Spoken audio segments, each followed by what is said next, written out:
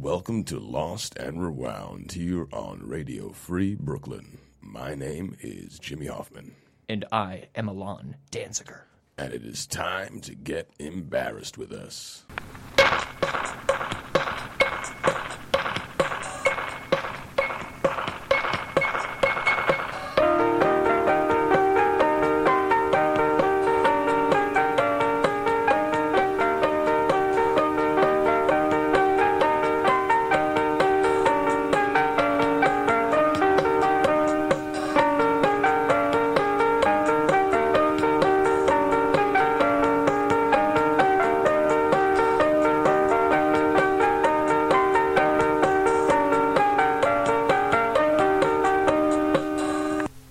Caught our episode last week. Thanks so much for coming back and checking out Lost and Rewound on Radio Free Brooklyn.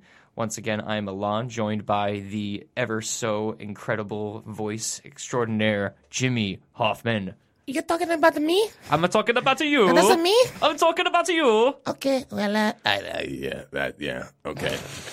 You just, again, like with all the different voices, I wish that there was some way that I could like travel back in time and be impressed so much that I could actually find a way to make my voice fluctuate with more success. Someone was telling me recently that they'd heard recently that there was this scientific thing about people from cities.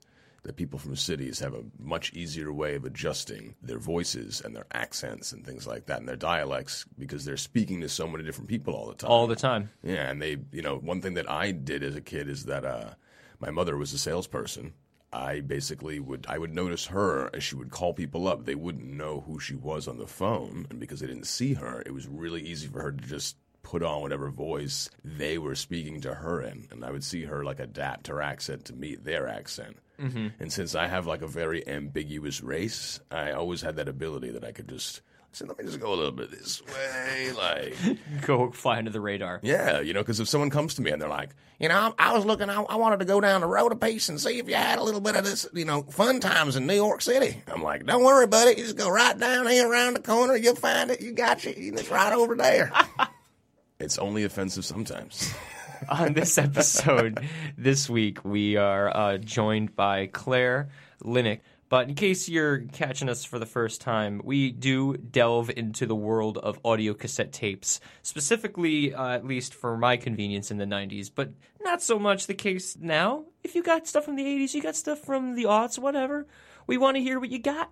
Yes, again, go deep into your treasure trove. Find that box you have hidden under the bed, in somebody's closet, those tapes that you never wanted to be heard again, but you didn't throw away because you just knew someday destiny may lay in them. And maybe, just maybe, on those tapes, you will be able to hear something like, a different voice that you didn't expect to hear. Certainly the case that when we're that young and we're trying to emulate celebrities and try on our impressions or... Can you do any impressions? Yes, I can. But it's... Bust it out. Well, the gauntlet has been laid down. The only impression I can really do at the very moment that I can possibly think of is Robin Williams, because Robin Williams is the celebrity that everybody seems to always equate with me just by looks and by talking and all that sort of stuff. So if you really want to be on the ground road, I'm going down a windy road and I don't know where I'm going, but I feel like we're just going to veer off. Just like that. Not bad. You've even got the hairy arms like him too, and the hairy knuckles. Do not forget about the knuckles. But dude. I like that. All right. Et tu, Jimmy? Did you say it too because you saw this dagger hidden in my cloak? I got lunch from a lovely French lady, so French is on my mind right now. What can I do? What can I do, man? It's fresh in my mind. Freshy. I want to say when I was a kid. I don't know if I really did any real impressions that much when I was young. I'm trying to think. I know I have some now, but I can't even remember that when I got them. But I feel like the impressions I do are all like just one line. I can't do more than the one bit. So I'm not going to like pretend that I'm some sort of impression master. Mm-hmm. But you're a cinemaphile, so you've seen a ton of movies, and you probably had one or two that stuck out. Action stars, probably, yeah. Yeah. Well, I'll break out what I have right now. I'll unsheath this glory. Unsheath it. So I've got Mickey Mouse. Oh, boy. And I got Mario, I think, right? Okie dokie. I've got Yoda. I've got... There's another one in there. Curly, Three Stooges, right? Certainly. I mean, it's nothing to write home about. Well, what would happen if Mickey Mouse and Yoda were like having coffee? Could you like do a back and forth right now? See, that's the thing. Is it too difficult? It's okay. Let me try it. I don't think I've ever done that before. Let me see. I've done dialogues with myself, recorded though before for school projects in college. Yep. Yes. All right. So let me see. The young mouse.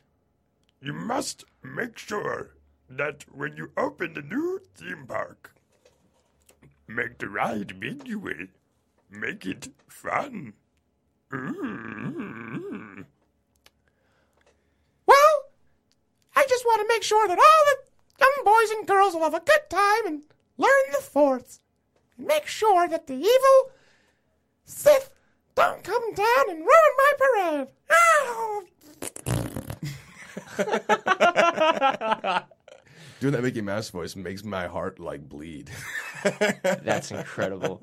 My buddy Brooks, that we talked about last week, he did a Steven Tyler impression that we'll check a listen to right now.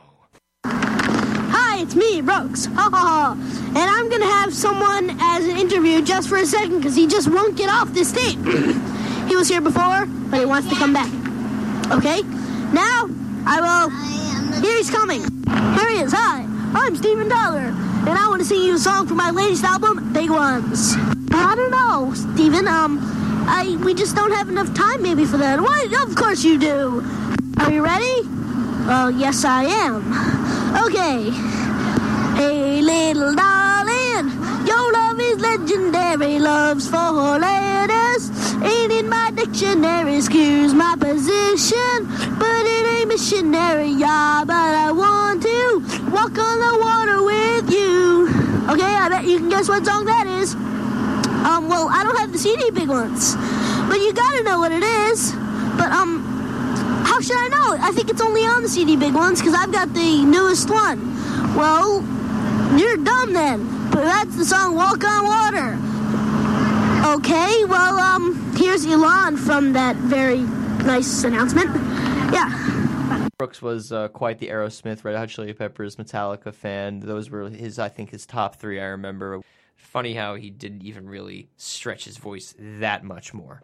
I know, but the thing that really stuck out to me, we're going to address, is how when you're a kid, you will sing musical lyrics and not know the meaning of what you're saying It's sometimes. true. It's absolutely true. Some sort of phraseology that's just above your head. And because they'll hear kids say stuff sometimes the same way, and you just go, man, oh man, I'm glad that innuendo exists because that kid doesn't get it. And if he did, his little brain would be warped, you know? Absolutely. Now kids get it all the time anyway, whether they like it or not, because it's just an incredible array of visuals and sounds that we are more or less spoon-fed as a culture. Yeah, I mean, I definitely was really surprised when I first started to hear curse words on television, for instance. But when I was a kid, my parents, I guess maybe it was because I grew up in the city, that they didn't really care. My music... could have curse words, might watch movies with... They didn't want me to watch movies with a lot of violence in it. Cursing and stuff like that, they like language, they really could care less. How would you do a Steven Tyler impression? All lips. Oh. So he has mostly visual. Wow, what are you talking like? I mean... Yeah, you do a lot of this and a lot of that, Steven Tyler, I'm going to get breakfast. Let me get eggs croissant. Indeed. Let me get... Amazing. My intention is to try and make any sort of voice, whatever the voice may be, somewhat fluctuating. And with these different characters that I created on the Danziger Zone, I had a skeleton that spoke with a sort of a high-pitched voice. What's his name? Scully. Classic. And then a dinosaur that had like a low-pitched voice. So I had the high register, the low register. Well, what was the dinosaur's name? Jockosaurus, Okay. which was actually Was just he French? It was just a toy of Robbie from from Dinosaurs, the short-lived I thought his name was show. Jackosaurus. Yeah. Like Jock, because Like Robbie wore a sports coat. Okay.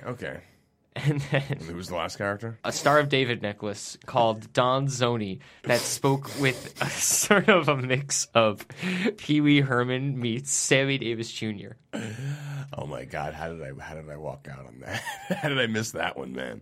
Pretty awesome. That's sort of reminiscent of the paperclip for Microsoft Word. Yeah. Like, if he actually had his own like narrative story, Right. And he wasn't just teaching you how to use Microsoft Word. I'm going to teach you all about the Torah, and we're going to fight crime. So Scully Cut just spoke in a very matter-of-fact, really just positive about life. He would lose his limbs all the time, and as long as he had his head on, that's all that mattered. But he would go to the hospital a lot.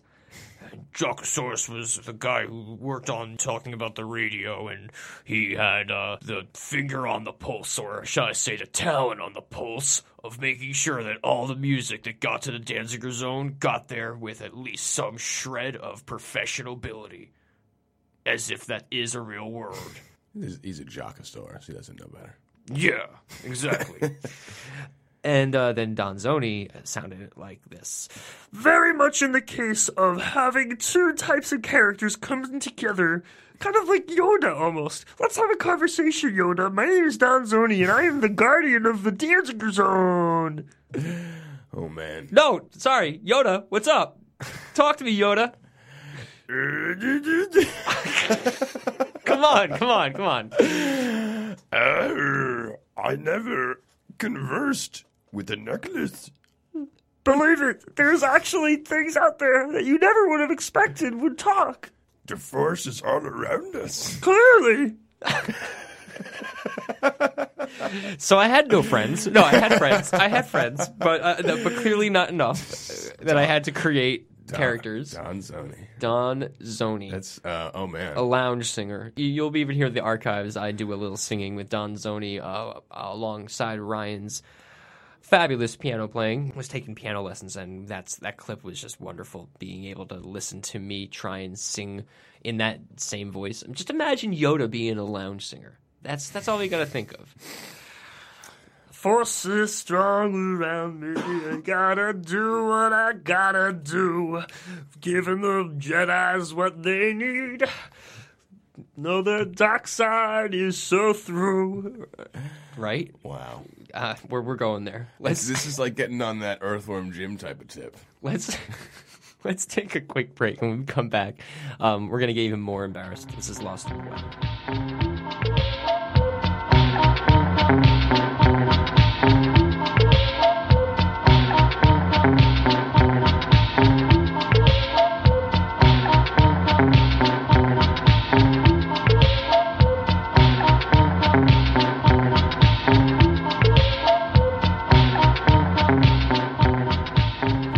If Doug Johnson is listening out there, I want to apologize for this next segment because we totally promised each other that we would do a segment on first crushes.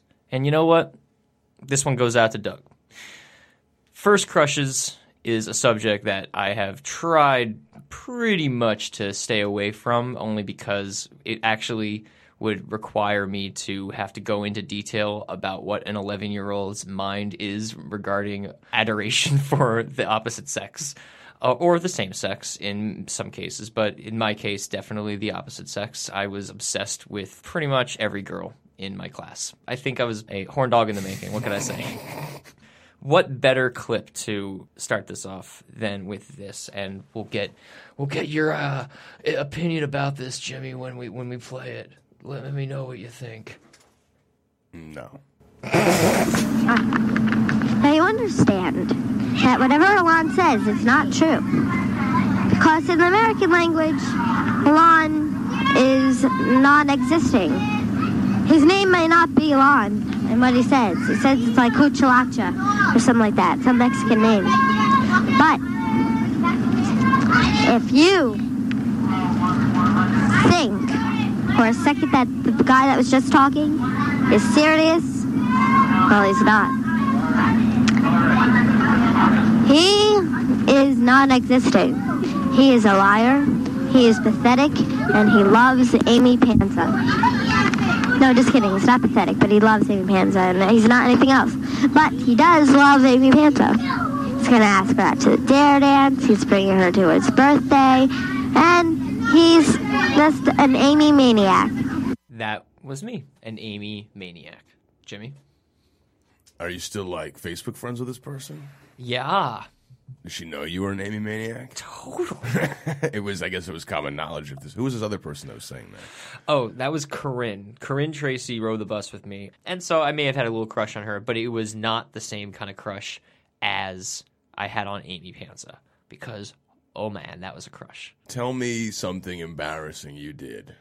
Tell me something embarrassing I did? Like in relation to trying to impress this girl or I can spend another moment with her or whatever it happened to be. Well, I do remember that we had a conversation on the playground where I professed that, I had a crush on her, and she proceeded to tell me that she was already going out with Jeremy Coyle. That was cool. Like, I looking back, and I was like, oh, okay, well, I guess I missed my chance then. And I knew that really deep down, she just didn't like me that way anyway, so anybody was probably going to come first. This guy, Nate Robbins, who we heard last week, I think he was even more of an interest to her than I was. So it wasn't very difficult. Anybody probably was higher on the totem pole in the 6th grade class of Woodstock Elementary than me. But here's what was really amazing was when I had my 12th birthday, I invited Corinne, but she couldn't make it. I invited Amy. Amy ended up being the only female from my class that showed up to my birthday party at the Wooden Wheels in Port Ewan, New York. The Wooden Wheels roller skating rink, rather, and she showed up. So she was really cool for doing that, and she was really cool for taking it like a champ when my father proceeded to kiss her on the cheek as a form of endearment, and because evidently that is exactly what every father of their son who has a crush on said girl does. Because he's inappropriate. He just didn't realize that it was inappropriate to do that. Like, thanks for coming, just being all, like, lovey-dovey and, meaning well. Not when you're 12 years old.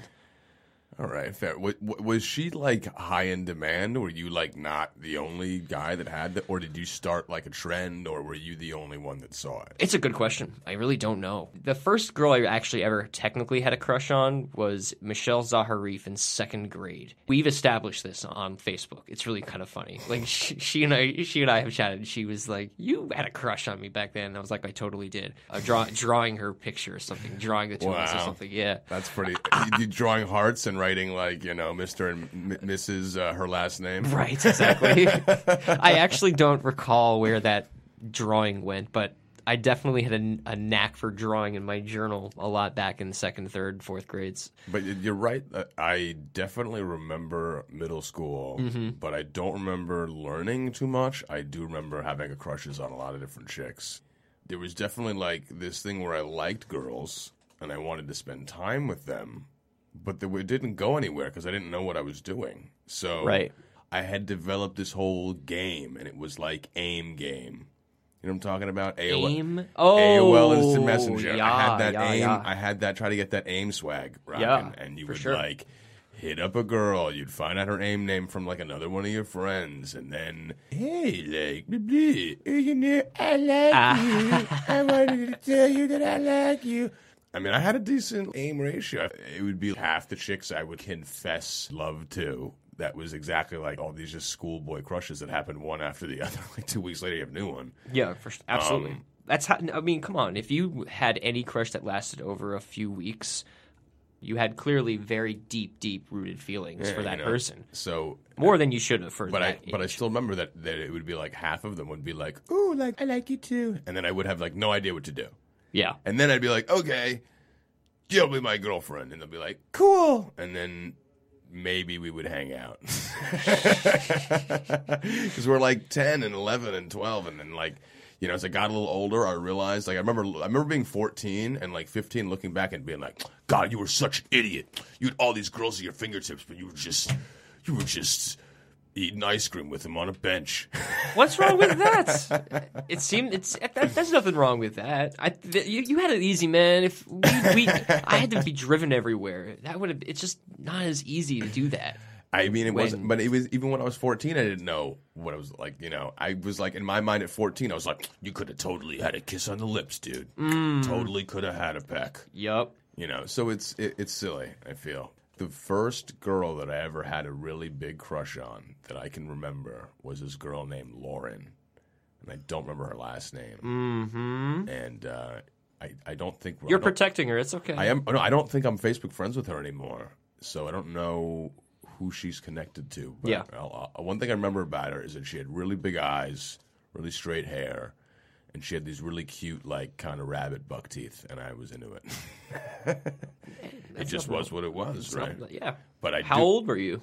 This was in elementary. This was 3rd and 4th grade. Word. And I remember that, back in those days, all you could kind of do was hope that you guys got put into a game of Truth or Dare together. Yeah, man. And that someone would dare you to kiss each other.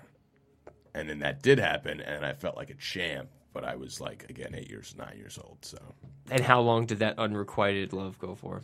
I want to say that after elementary school, you know how you change schools and you like are a new. Did you change schools a lot? Personally, I never changed schools once I started one. But in New York, I went to elementary and middle school and high school. That's true. You just get pushed around depending on what district you're from. Yeah, so after 5th grade, it was a new school. 6th through 8th is a school.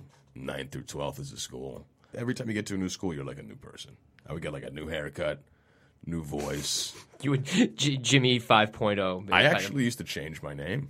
Wait, what? Yeah. Every time I go to a new school, I would have people call me something different so that I could try it out when I was growing up. Okay, Hoffman. What were your names? They were all just iterations of my name.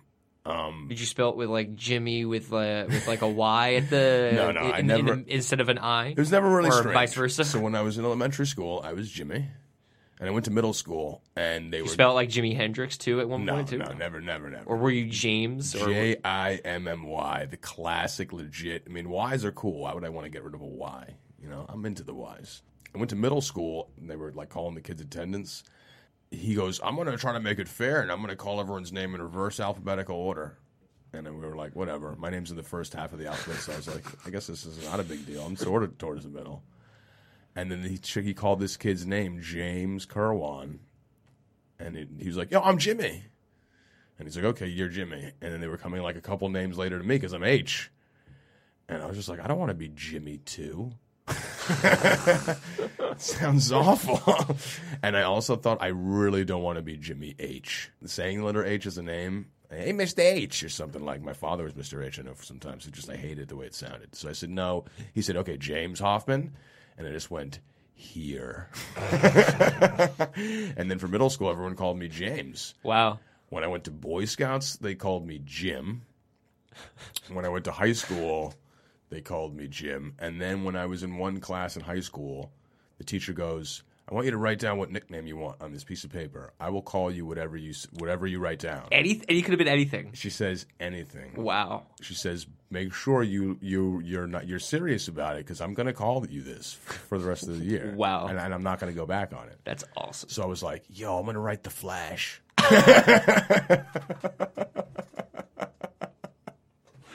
Sorry, I had to move away from the mic there for a second. Yeah, wow, that's rich. Yeah, so I said The Flash with the. She was like, cool, and she called me The Flash for the rest of the year. And there was only a couple kids that used to call me The Flash every once in a while.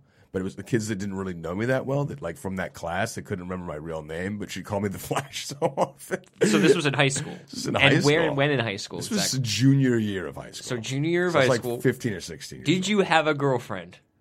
Yeah, I did have a girlfriend that year. So The Flash was dating back then? Yeah. I had a girlfriend all of junior year, and then we broke up in like the start of senior year. Uh-huh, because you weren't The Flash anymore. I was like, I don't want to be tied down. Senior year, baby. And then The Flash's got places to go. yeah, I got really fast.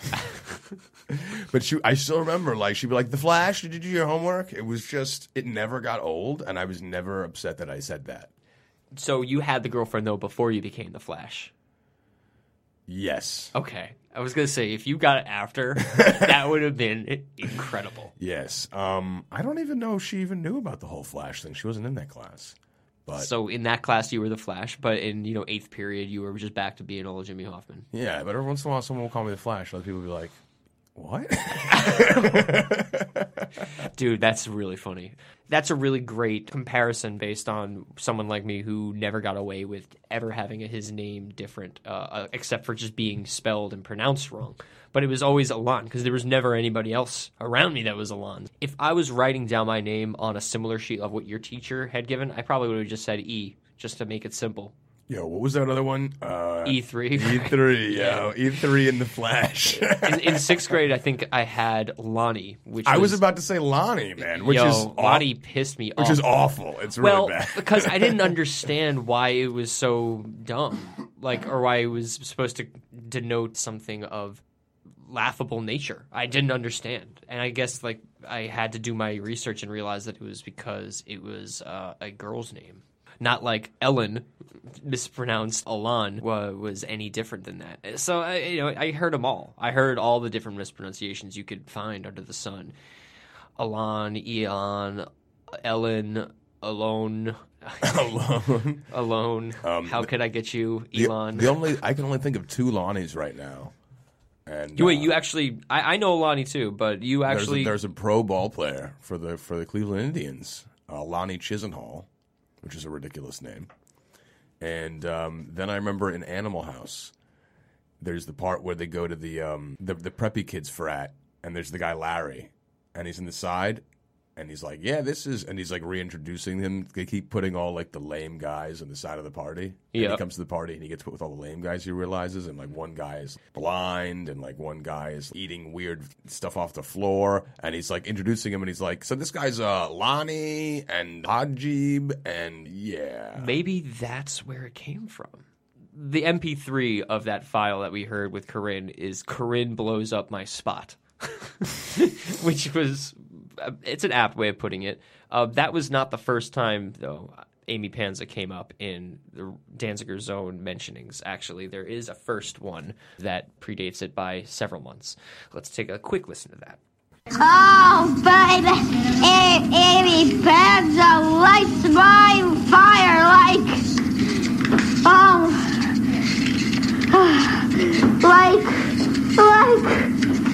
I don't know. It's hard to say. Oh, God. Excuse me while I brag about myself. I don't know anybody. I don't. I'm sorry. But I'm not sorry, because that's what we're here for. just brag about yourself, dude. Stop Brag it. bragging. Well, I don't know how to respond to that kid. I don't. I just don't know what is going on and how he thinks that's appropriate, but it's Dude, it's incredible. Yeah, I like how you described yourself earlier when you were like, yeah, I was a young horn dog. There's sort of an innocence when you're talking about a kid who has a crush on a girl, and he'll be like, Oh my goodness, she's just so gorgeous, and I can't get enough of her. now, in retrospect, thinking back and saying, well, that was me as a human. I'm an adult now, and if I acted like that now, they'd come for me with the white coats. Yeah. Well, we're living in a much more politically correct society now, and that's a good thing and a bad thing. We're talking about music influencing people. Yeah. Were you listening to some Jim Morrison? No, but she funny enough, was lighting your fire, man. but oddly enough, my dad was a big Doors fan. Man, it all comes full circle. I'm telling you, she's lighting your fire. People are strange. Yep. Now we know. There was certainly this inescapable sexual innuendo that permeated throughout the entire 90s, so much that MTV just latched right onto it like a tick on a dog. Totally just allowed things to just sort of spiral out of control to a point where it was unavoidable. The 90s was a time when the taboo still existed, but people were challenging it.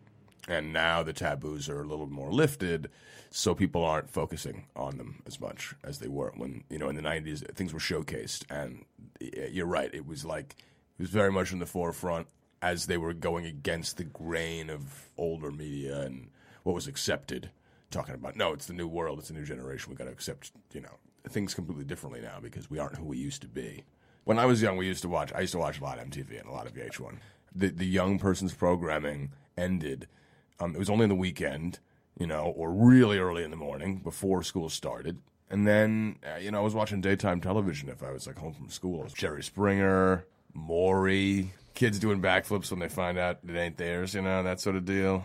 Jerry Springer really was where it all began. I actually recall almost like it was yesterday when I started Poughkeepsie Day School, and there would be kids who would just be sort of almost covertly giving their friends copies of Jerry Springer, on VHS, because they didn't want teachers seeing. Yeah, it was like this episode is the one with the midgets. Yeah, I want to apologize. The little person. I want to apologize person. and say, sorry. yeah, I'm sorry, it's a little person. But that's not what Jerry addressed it as, which is why I thought of Exactly. No, but that's the other thing is that back then there was not that political correctness, Exactly. and it continued far longer than it should have. Well, I don't know if you ever remember this though.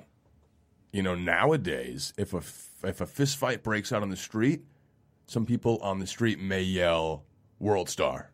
Have you heard this before? I don't know. What do you mean? You don't know this? I don't actually. Well, you don't know about World Star? Drop the knowledge. So World Star, I feel like even there's a hip hop. Well, I know World Star hip hop, but Yeah. is the context basically that The context is that when you film something for World Star Hip Hop, they want you to promote the video, so you yell, so you can make it so it's their video, and you tag it by saying something over the back of the video, so they can say, "Oh, it was on their website specifically." Right. So when fist fights break out all the time, even when people aren't even filming them, someone's just like, "Yo, World Star!"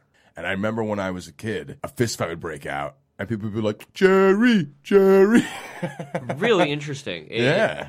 So it really was the precursor to World Star. Just you would yell out a name just to sort I'm of. telling you, or if every once in a while there'd be an argument and it was and then someone that didn't really talk would say something really outrageous. People would just be like, "Yo, Jerry, Jerry, Jerry," the whole class. I know that you rocked a huge afro. You were more sort of an alternative hard rock kind of kid when you were in high school. So clearly you must have been influenced by something that you saw on TV. I definitely didn't want to fit into any racial category. I felt like it was really easy in New York to see someone and be like, "Oh, that person is this type of person." So I said, you know what? I'm going to fit myself instead into a musical category, and I'll dress so people can tell what kind of music I like, because that's a positive thing. And I don't feel ashamed, or I don't feel singled out by saying I listen to rock music, right? Right. When I went to college, I changed that idea because my hair had gotten really long. I was wearing all black and, baggy clothes or whatever. And then one time I was walking across the street. In Boston. And this is in Boston. And I had a couple instances where the same thing happened. And this guy yells at me, "You get out of the road, you drug addict!" Yeah. So immediately I was like, oh, snap. He associated the music with drugs, right? So I was like, ooh, this is not, I'm trying to have a positive association when people see me that they think something good instead of just whatever they want to think or bad. So I've actually recently been trying, not today, but you guys can't tell because I'm on the radio, but I've been trying to dress nicer and fancier, wearing, diamond-encrusted suits and, alligator shoes and diamond, studded canes.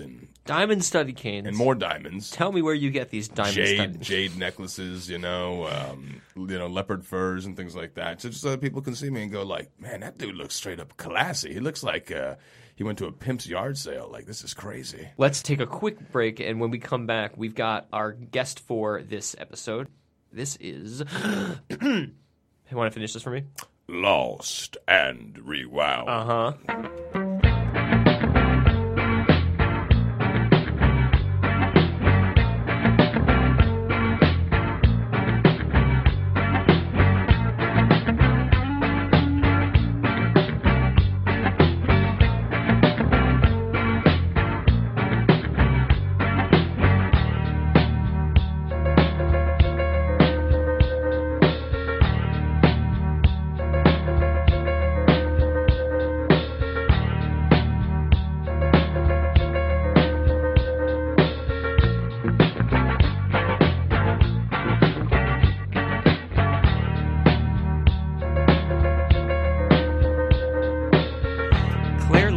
Is a comedian and a Second City graduate based out of Chicago. She writes for The Hairpin, The Daily Dot, and the Second City Network. She also comprises one half of the team of the very, very popular Twitter account, might I add, We Fought About, profiled in The Atlantic, New York Magazine, BuzzFeed. You also might remember her in our former iteration of Lost and Rewound as being one half of a fantastic storytelling team called The Awkward Phase. They released their book recently this year. It's wonderful, and we are proud to have on Radio Free Brooklyn our first guest for Lost and Rewound, Claire Linick. Welcome. Thank you, guys. What an introduction. I sounded amazing. You know what? We got to big up our pals here. It's really great to hear your voice again. Great that you could join us on this episode. Absolutely. So since the last time we chatted, you have gotten married, and that was a whole thing. We did it. We got married in the Indianapolis Children's Museum. So Excellent. among all the dinosaurs, we said our vows. You're not from Indianapolis. Is your husband, Alan, from Indianapolis? No, so Alan is actually, I get confused by the phrase first generation, but I believe he's first generation Croatian. Okay. His dad moved here when he was like 20 from Croatia. Does that make Alan first generation? If he is the first person in his family to have been born in America, that would make him a first generation. So everyone was in Croatia. My family's in Nebraska, and we're in Chicago. But my parents live in Indianapolis, so it was kind of a happy medium for everybody and much cheaper than Chicago. So the happiest of mediums. Sure. It must make the Twitter account even more exciting now, because now that you guys are not just a long-term couple, now you're an actual husband and wife team. You are definitely still keeping this active just as well. Yeah, so what's funny about the Twitter account is we definitely keep it up to date, but we don't fight as much as we used to. In the beginning, we fought like every single day, and now I feel like we've just kind of gotten into a groove with each other. So like when it's a fight, it's a big one. But that's like maybe twice or 3 times a month now. I don't think it's a bad thing. I mean, it's good. It's healthy. It's not a bad, you know what, like, but we always get tweets that are like, wish you guys fought more. And it's like, okay. So Thank you. You guys, you said you got married at the Children's Museum, and it was in the dinosaur. Were you near the bones, or were you near like the recreations of the T-Rex sort of deal? A little bit of both, actually. Sorry, my dog is with me, and he's very excited about all of this. I am excited with him. Yes. So we have at the Children's Museum, they have a few molds, and they also have a very interesting piece there that was one of the first dinosaurs. I'm sure you guys remember reading about this because we were like all 11 when everything was dinosaur and everything was amazing. Oh, yeah, for sure. They found a dinosaur with a little bit of fossilized skin. Wow. And Was it like dino foreskin? Yes. Like they got it from like a dino circumcision, it had been left over, and it was preserved. How dare you? And so there was some real fossils there, and then some molds. But it was pretty cool, and they had the original Bumblebee from Transformers. So just a lot of. I'm really impressed. A lot of history-making moments. Was it a common thing to get married at the museum there, or were you guys like doing it first? We were either the first ones or like one of the first 3. Right. My cousin, I want to say it was last summer, got married in Boston at the New England Aquarium. So similar. Yeah, and I was so shocked because it's so popular in Chicago. And we looked at a couple of museums, but they were like way out of our price range. What about the museum was the most captivating venue for the two of you? Just in general, like I guess a museum as a whole. Was there like something just like I guess because of the association, or just in general because it could have been any museum necessarily. Well, we're both science freaks. And so that helped a lot. I would say it was basically like the dinosaurs that we freaked out about. And it was a really cool spot. Alan was brought up Jewish and I was brought up Lutheran. So having something that was non-denominational, we weren't like, neither one of us were going to be welcome. Fair. Very fair. In either person's house of worship, so Yeah. middle grounded it. I can speak upon personal experience. I also, by virtue of my wife being not Jewish, we had to find something that was actually going to be like a healthy medium. So we picked an event space. Incidentally, Yeah, exactly. You kind of got to make it work. Sure. I mean, we still had the hoopah the whole nine to sort of work in accordance with Jewish weddings. But no, I mean, I get it. I do get it. So this must be really a fascinating time for you because you are coming out with another book. So first of all, you've released The Awkward Phase, which is fantastic. Yes. And now you have a second book in the works about the wedding. We want to talk about The Awkward Phase in a little bit, but I'm really interested to hear about Our Perfect Marriage. Sure. So Our Perfect Marriage is through Quirk Books. I'm sure you guys know Pride and Prejudice and Zombies. Yes. And they also just had Miss Peregrine's School for Peculiar Children, which is going to be a movie this year. So we're working around that movie right now, but we're doing something called Our Perfect Marriage. It is luckily not about Alan and I. Or it'd be a different title. It is for couples to fill out together about their own relationship. Right. And like creating their own memory book. It's pretty, I don't want to sound biased, but it's pretty hilarious, and I think people will dig it. When you were younger and you were, obviously with a much different trajectory of what relationships were all about, did you have an idea of what a perfect marriage was all about? No. Like, I mean, I would love to give a beautiful answer about, I saw the perfect marriages all around me. But, you see 20% of people's relationships, even in your family, and that 80% behind closed doors is a hot mess. That you're not wrong about that. You're not wrong. I know. I always get stuff where it's like, oh, we really look up to your relationship. I'm like, us? These idiots? Are you sure? Were you talking to her? Is this the other right email?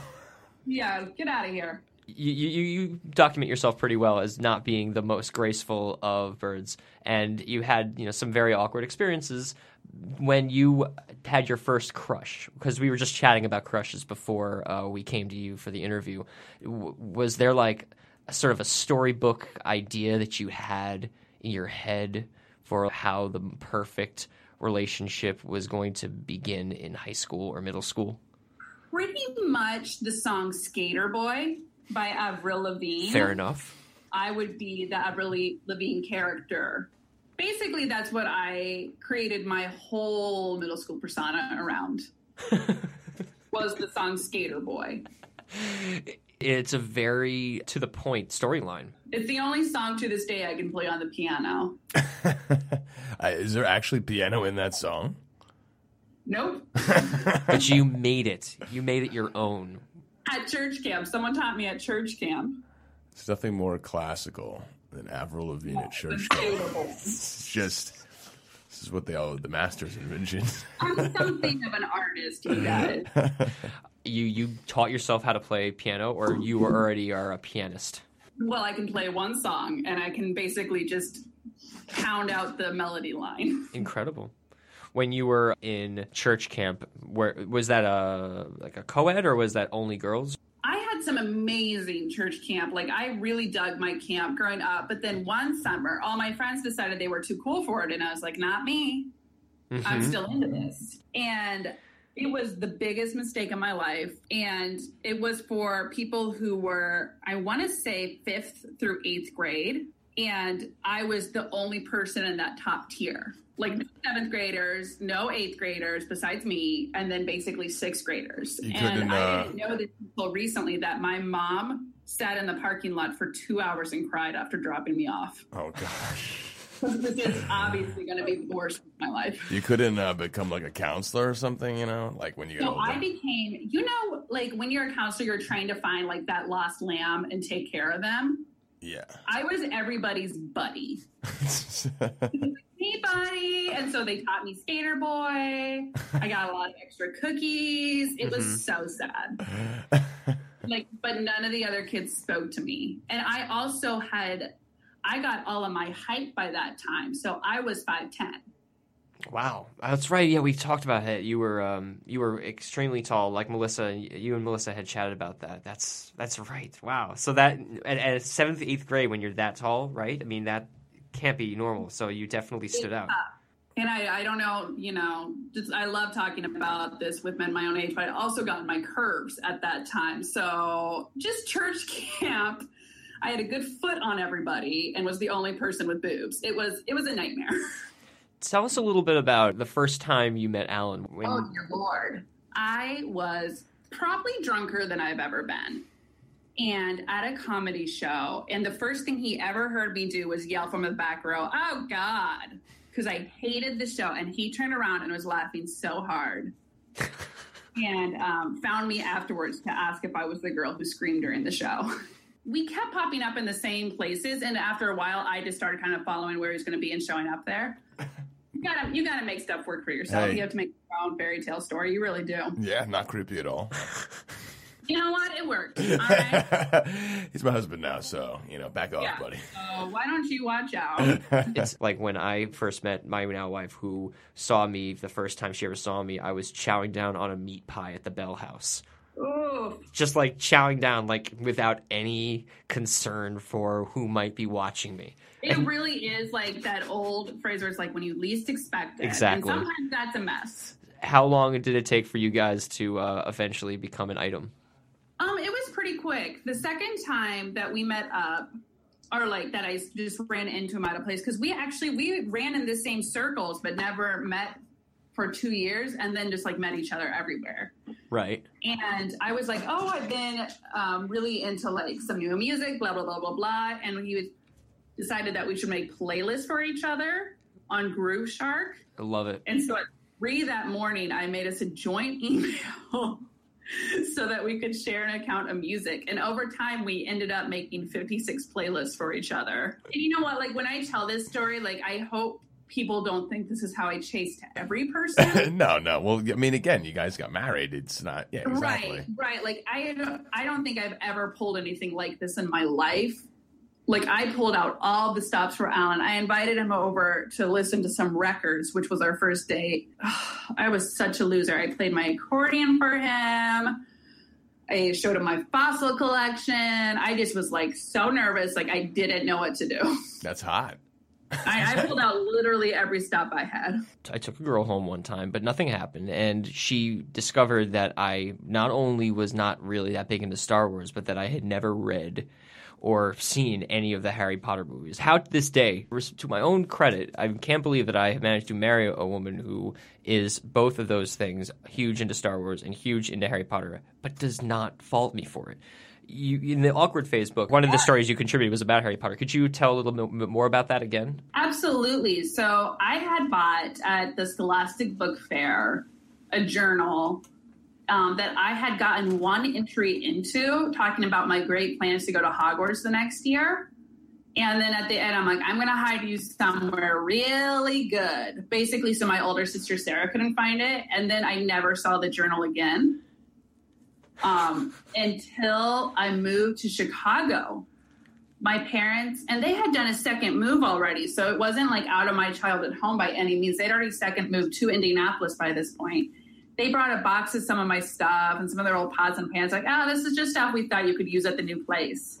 And the Harry Potter journal was at the very top. And I recognized it right away because it was like one of the biggest deals in 5th grade that I had like lost this journal. And it was just back in my life at like a tough moment for me. Right.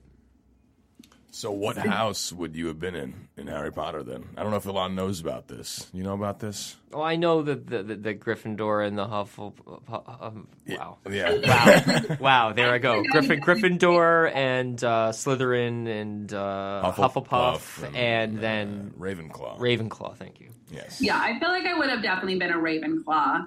Yeah, I would have been a Ravenclaw as well. I would have been a Hufflepuff. And You would have been a Hufflepuff to the max, Alon. Yeah, dude. So, Claire, I rephrase the question again. Would you have ever been able to foreseeably be with somebody not been involved in Harry Potter or been interested in Harry Potter? Could you have been with a Slytherin, is what he's asking. I've been with the Slytherin. You know, I have tried very hard to cut out my pop culture snottiness. Right. Because I was that person for a long time. And like, I don't even like that person. So why be that person? And let me make it very clear that I married Alan before he knew enough about Star Trek. And I'm something of a hero. Luckily, I don't know that I've ever met anyone that didn't read or watch Harry Potter.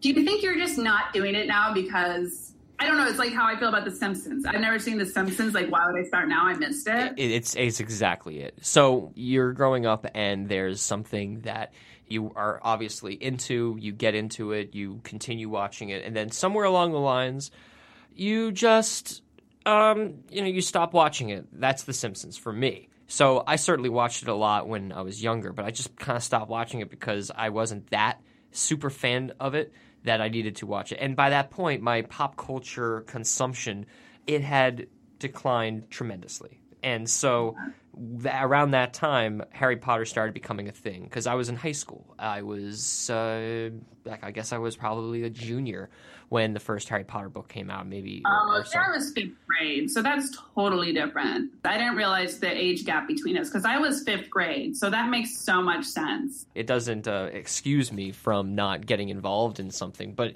by the time that all like the other books after the 3rd book, I remember coming out, and because that's when I started realizing what this was when the 3rd book came out. I really couldn't care less. It was All right, really... so you didn't like Harry Potter, and you don't like Star Wars. No, it's not that I don't like Star Wars.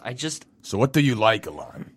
What is something that is like a cheesy science fiction thing that you're into then? Well, I do like Star Trek, so we can... All right. Original series or Next Generation? Next Generation, man.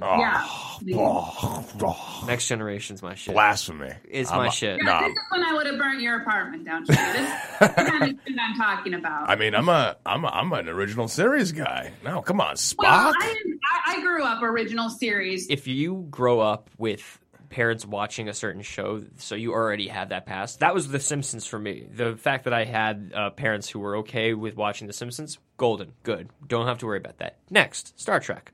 Okay, they love watching Star Trek. I wasn't watching it on my own, but they watched it all the time. Especially my dad. My mom basically became a Trekkie because of my father, and so therefore I ended up watching it subsequently a lot. I didn't necessarily watch everything my parents watched, but because they were watching that interested me. I wasn't into watching ER. I wasn't interested into watching Law and Order back then.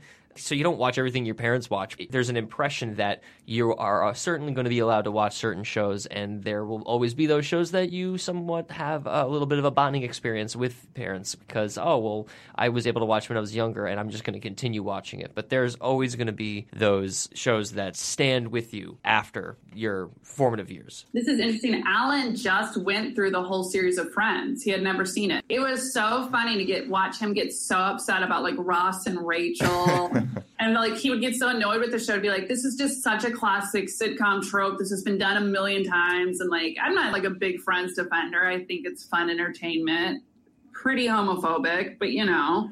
It's one of those things you were saying before also with The Simpsons. It's like, I personally never really watched The Simpsons. And it's like, what am I supposed to go back now and watch 30 seasons I know, of a and show? he was like thrilled with it. But like when he was like, this is so overdone, I'm like, yeah, but it's overdone because of Friends.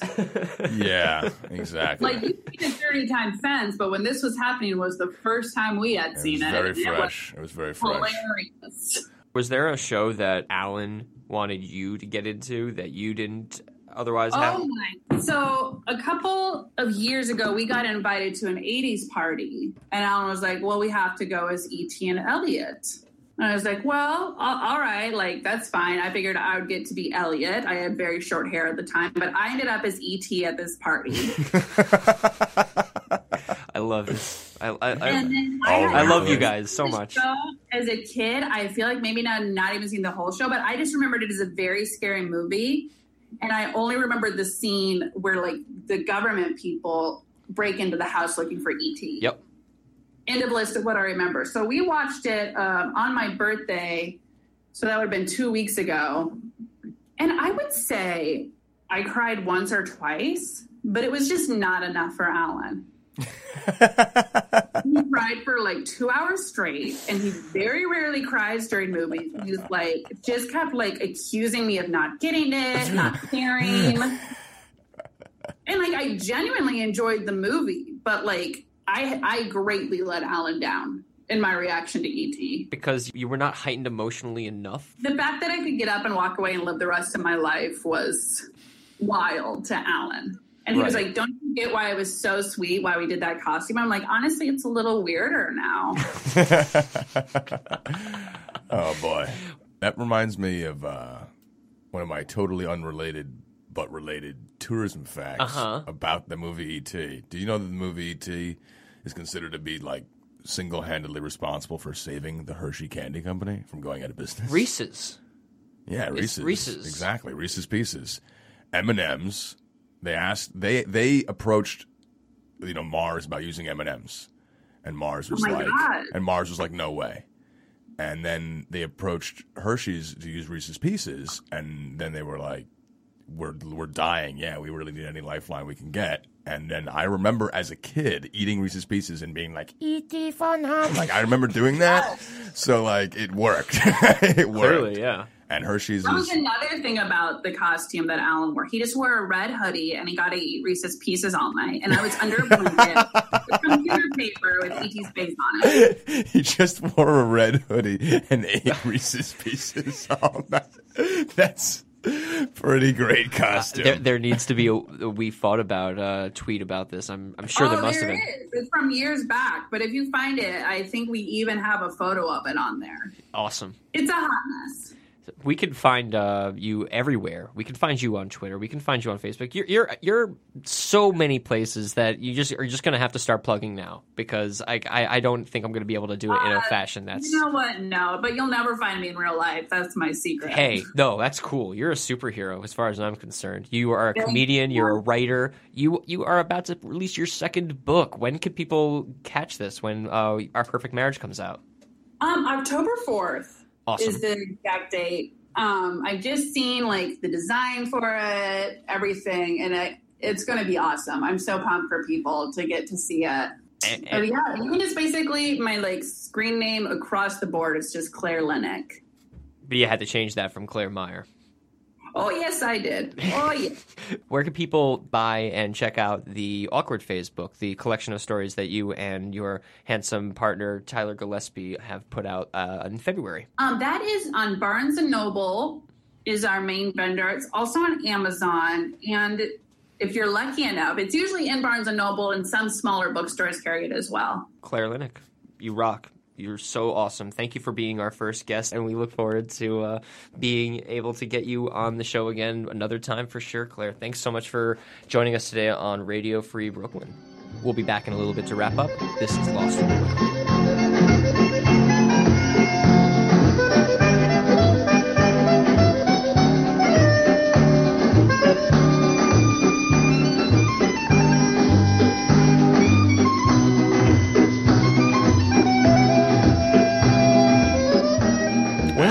What did we learn on the show today? I learned how to do all sorts of amazing things. We learned how to make different celebrity impressions. I learned that Robin Williams and Yoda should definitely grab a drink sometime. Only if you're paying. We learned that we definitely have some terrible beginnings with our first crushes. Yes.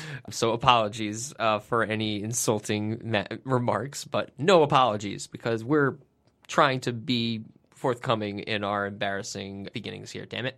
Yeah. And I don't know. Jimmy's like, fuck that. And then what else? And we had Claire Linick, or Linic, as evidently it is in Croatian. If you guys were wondering, it's spelled L-I-N-I-C. Definitely somebody you should be keeping an eye out for everywhere, be it online or in the books. And maybe you'll catch a passing glimpse of her on the streets of Chi-Town. Thanks again for listening to Lost and Rewound on Radio Free Brooklyn. Catch us again next week at 3 p.m. You can also email us your submissions at lostandrewound@gmail.com. I'm Alon. And my name is Jimmy.